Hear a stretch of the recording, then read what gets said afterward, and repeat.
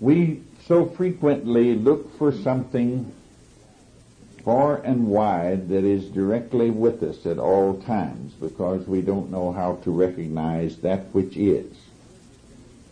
One of the things that you and all of the rest of us are frequently hear people mention is they want to come in contact with a school that teaches man a being awake, a school that teaches man to know God, to be aware of his inner being, to realize a different state of being. And he realizes somewhat that a school is necessary.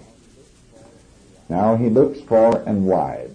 He may go to Turkey. He may go to India. He may go to the Near East. He may go to South America. He may go to almost any point on the globe looking for a school. However, let's somewhat describe what a school is. A school is a place where people that are conditioned in various stages of challenge to what they are looking for are brought together. Now this is in every area one stops. It's in everywhere you work. It's in every home. It's in every group of people that get together. There is people who are all intent upon gaining pleasure and escaping pain, unknowing to themselves that that's what their whole purpose is. They're just working at it because this conclusion was made very early in life. They're all trying to get it in their interpersonal relationships by complaining, sticking up for their rights, by blaming, by pleasing, by believing and doing as their authorities and quoting what their authorities said to others and trying to get others to agree with them, trying to gain agreements, getting very upset when someone doesn't agree with them, or especially if someone that has formerly agreed with them no longer agrees. And everybody's trying to put on a front and behave like they think other people want them to behave so they will gain approval and attention and etc. Now when the school is set up, really no structuring is done. It is only bringing the people together in a given area. Now they're already together someplace, so life is the school. Everyday living is the school.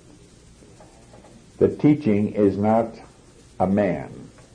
The teacher is all these people doing whatever they're doing when referred to certain ideas of which we have considered. So a school is where a group of people are, and there is one person at least that is conscious of the teaching and is able to see what's going on in the various relationships between the people involved in the light of the teaching. Now, each of us has the teaching, and each of us can see every relationship we're in, and seeing in the light of the teaching, we're seeing that one person is contending with another, or one group is contending with another, because of their different ways of attempting to gain pleasure and escape pain. They blame when there is none. We see that there are ideals. One group has one ideal. Another one has a different ideal. Each thinks that everybody ought to know the same ideals. So therefore each thinks the other knows what is right, proper, and justifiable, and they're going on and doing wrong anyway, which when seen in the light of the teaching is impossible. So as one observes, life is the teacher. Now all the many different experiments we have run, the different observations we have made that includes other people, is to make it possible that each of us recognizes that life is the teacher and that the teaching comes from somewheres, and we have it and we can apply it, and it is valued, it becomes ever doubling in value. It's like the people that received the talents. A man received 5 talents, he made 5 more, he valued it. Now you suppose if he had the 10, he could manage to make 20, and if he had the 20, he could probably make 40. So this is when one has the teaching. One begins to see that it applies to every facet of interpersonal relationships between people, and that people are all doing what they feel is right, proper, and justifiable, that they do not have to be coached into being part of a school. They already are, that the school is present wherever man is, if there is the teaching. Now, a group of people together without the teaching is called darkness, because there is nobody about to understand. But if the teaching is present, and a group of people, 2 or more, then a school does exist. And life, with all of its many challenges of every day, is the teaching. Now, as a person observes this, one begins to experience a great joy, and regardless of whatever one sees, as one knows that here one is being given demonstrations of every point of the teaching. One can see a person build accounts. Someone, no doubt by now, has come to tell you their problems. They seem to recognize everybody that is a student over a period of time has a certain serenity that attracts people that are disturbed. They want some of that serenity. So they come and tell you their story. They may not be wanting to get rid of the problem. They may not have yet questioned the purpose of living, but they will appear.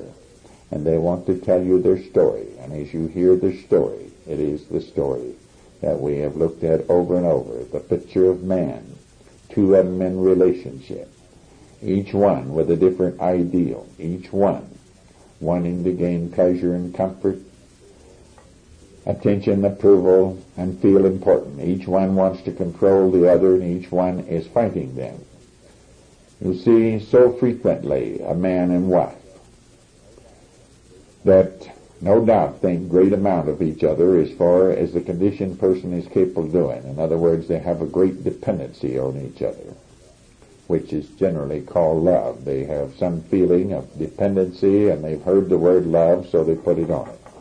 Certainly they have been attracted by eros. One is attractive to the other one as a sexual mate. However, they have many interpersonal relationships other than sex. So, of course, comes about that each wants the other to be controlled. I want to control you. You want to control I. And so then the fight is on. The man accused his wife of always trying to control him by nagging or by being overly dependent. She, in turn, blames him because he wants to be too independent, because he doesn't care anything about her, that he only uses her. And, of course, this is a school, but there is one factor lacking. We have the physical setup of the school, but neither of them understand the teaching. If one does, then there is a school. So a school is not a school until the teaching is present. And in order for the teaching to be present, there must be one who is a student of the teaching. As one is aware of the teaching and uses it as a light to observe the everyday affairs that goes on in all the relationships one enters into, every interpersonal relationship through the day, one realizes one has been in a school all day long, and that one need not move out of one's house to find a school, that the school is there, that people have traveled far and wide. The Christ said, don't listen to people who tells you that the Christ is in the desert, or that he's in the mountains, or that he's in the inner chamber. Know you not, the Christ is within you. So always, if you have the teaching, then all the rest of the necessities for the school is provided by everyday life all around us. Now, if we have the ideas of the school and forget to use them, then we've been to school all day and we were asleep and didn't know what went on. Now, the whole idea of mankind being asleep means that he forgets or never did know the teaching. So he has no way of interpreting or understanding the outward manifestations of the interrelation between people as it relates to the inner man. The inner man is asleep, and without having the teaching, there is no way the inner man can awake. So we have a very great gift, a gift which we use every day. And with the constant knowledge that we are in a school, being aware of being in a school, we begin to see relationships that we never did see before. We also see that in the school there is the constant effort of everybody in the school to set up ideals for everybody else, unknowingly. Now, once in a while, somebody that is very conscious as an observer is not setting ideals. But ideals are being suggested to that one frequently. And if one should cease to observe for a few minutes, one may find one has been captured by an ideal. Once one has an ideal, one has made something important. And when one's made something important, one is an idolater for a few moments. And of course, all the story of the great beings who have been teachers through the ages, that on their way, they were tempted by every conceivable thing. It doesn't mean all is lost. It merely means one took a side road. And they got out, and in the side road there is all sorts of things. One got off of that straight road that started at the narrow gate, and one is off. But thank goodness there is always a reminder, so one can get back on the road. Some of us have studied and read the book of Ecclesiastes on his many side trips out.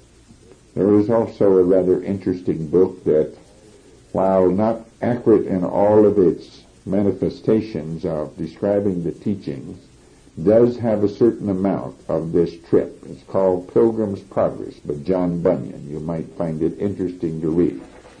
The writer had some of the teaching and some he didn't quite understand. But however, it is worthwhile if we care to read it. Probably you read it as a child in an English literature class somewhere and found it very boring and very far out. However, it is a rather interesting parable. It is very interesting to see what ought to be being suggested constantly in the school.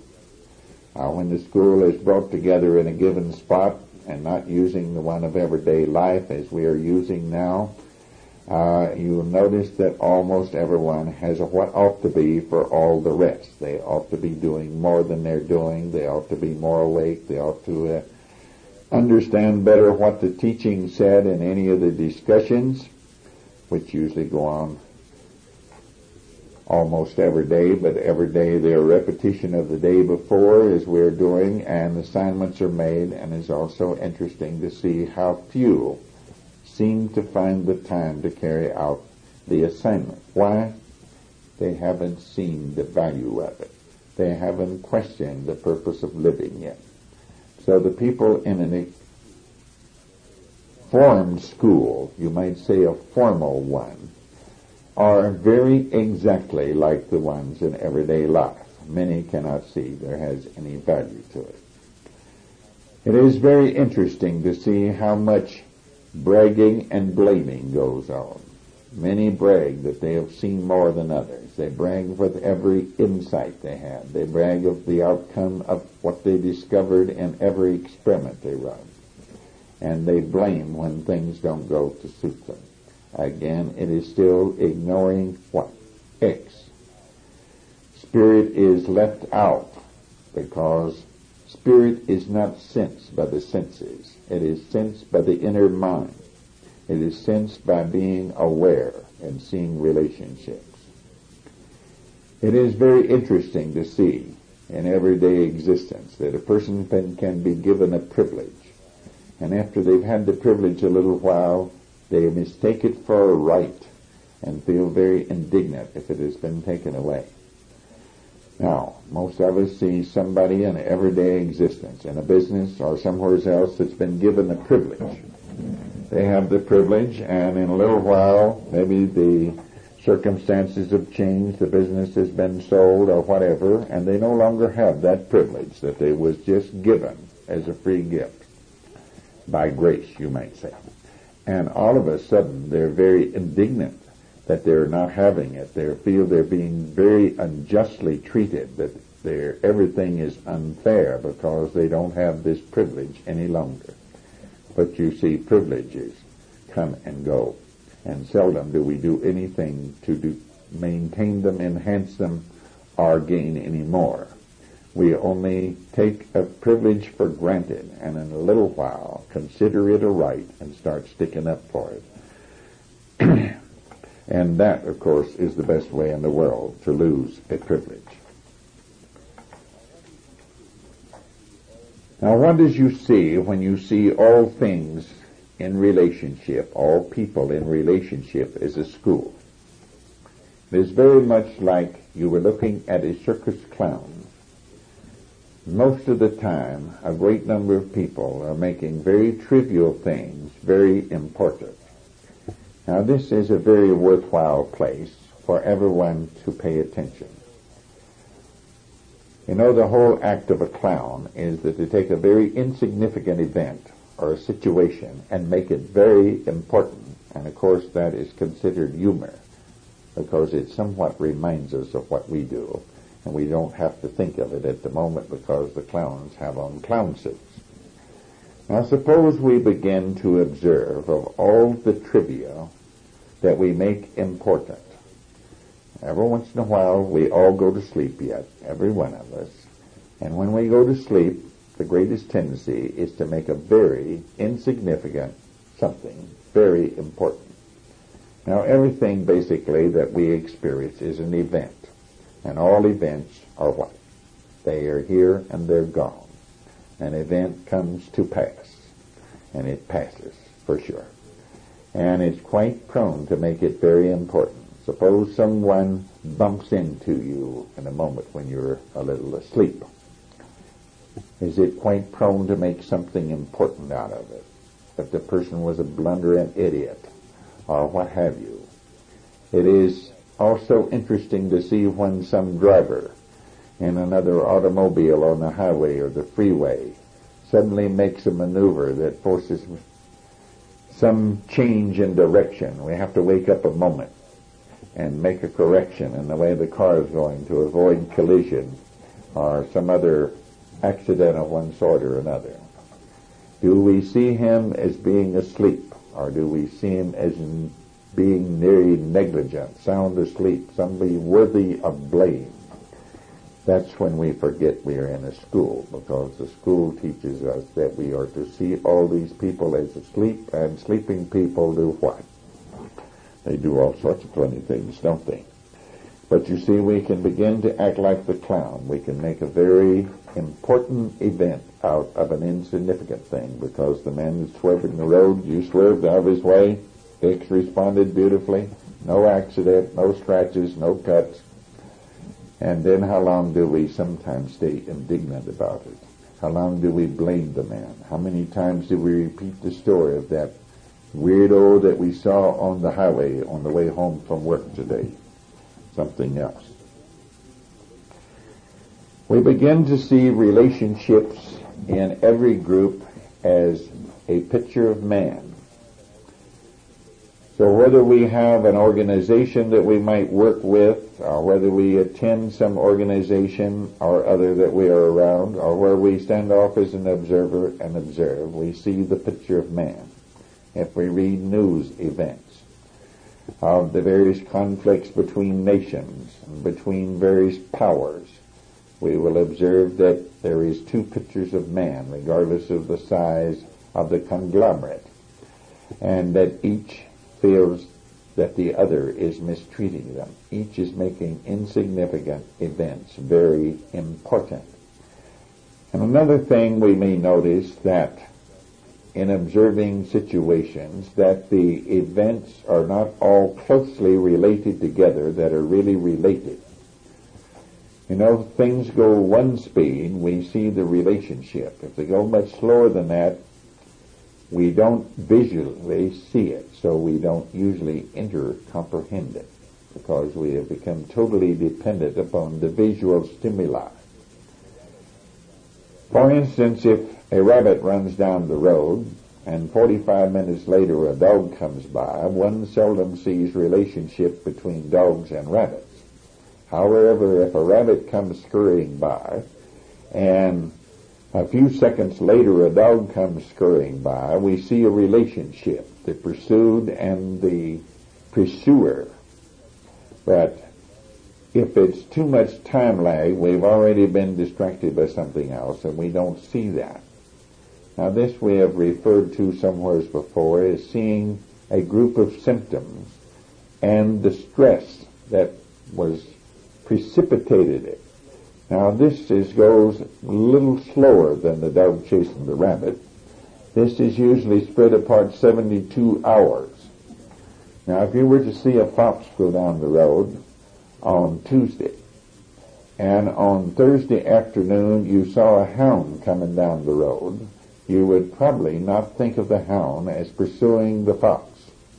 However, such may be the case. At least there is many fox hunters back in the hills of Kentucky and Missouri and Arkansas that will tell you their hound can pick up a fox trail 3 days old. You will have to check that one out for yourself. However, we do see that we can begin to see there is a time lag between things that are in relationship. A person may eat a tainted food and several hours later become ill. There was a time lag. So our assignment for our practice this time is to see relationships between things that move slower or faster than man usually sees. You see, if some things move at a very high velocity, one doesn't see it at all. A bullet, for instance, one doesn't see. One can only see the effects of it. But there still is a relationship between the man who aimed the gun and the deer who fell many feet away, even though we did not see the bullet between. We comprehend that such is the case because of our experience with guns and missiles of various kinds. Now we're going to use the same methods of seeing various interpersonal relationships which break into dissensions and various things as not related on the immediate stimuli, because obviously sometimes the immediate stimuli is not there, but it is due on a more remote stimuli, one of which moved at a higher velocity or slower velocity than which the visual apparatus usually can observe. For instance, you may be in a restaurant and you may observe a man come in and see somebody greet him and lay a menu in front of him, and pretty soon he's given the waitress a hard way to go. Now, you cannot see any relationship between what the waitress is doing and the man's anger. But if you will observe, you may observe that individual a little more. You may have seen that there is a more remote stimuli. Maybe he had a run-in with somebody down the street 2 hours ago, and he is still seething, and so anyone who gets in front of him is going to hear his wrath. Now, what we particularly want to observe in this is the delay between the stimuli and the reaction in self. This is to give us a much more comprehension of others. We possibly cannot observe all the others, maybe a few that's in fairly close relationship, but certainly you can observe self on delayed stimuli or on anticipated stimuli. One may be expecting some unpleasant event to arise, and one gets worked up inside as though it has already happened. There is a little parable. A man had a flat tire on a lovely country road late at night. He went to change the tire, and he found that he had left the jack at home in the garage. So he had no jack to change the tire. So he looked around, and he saw a light and a little house, several distance, quite a distance away. We'll say a half a mile or so.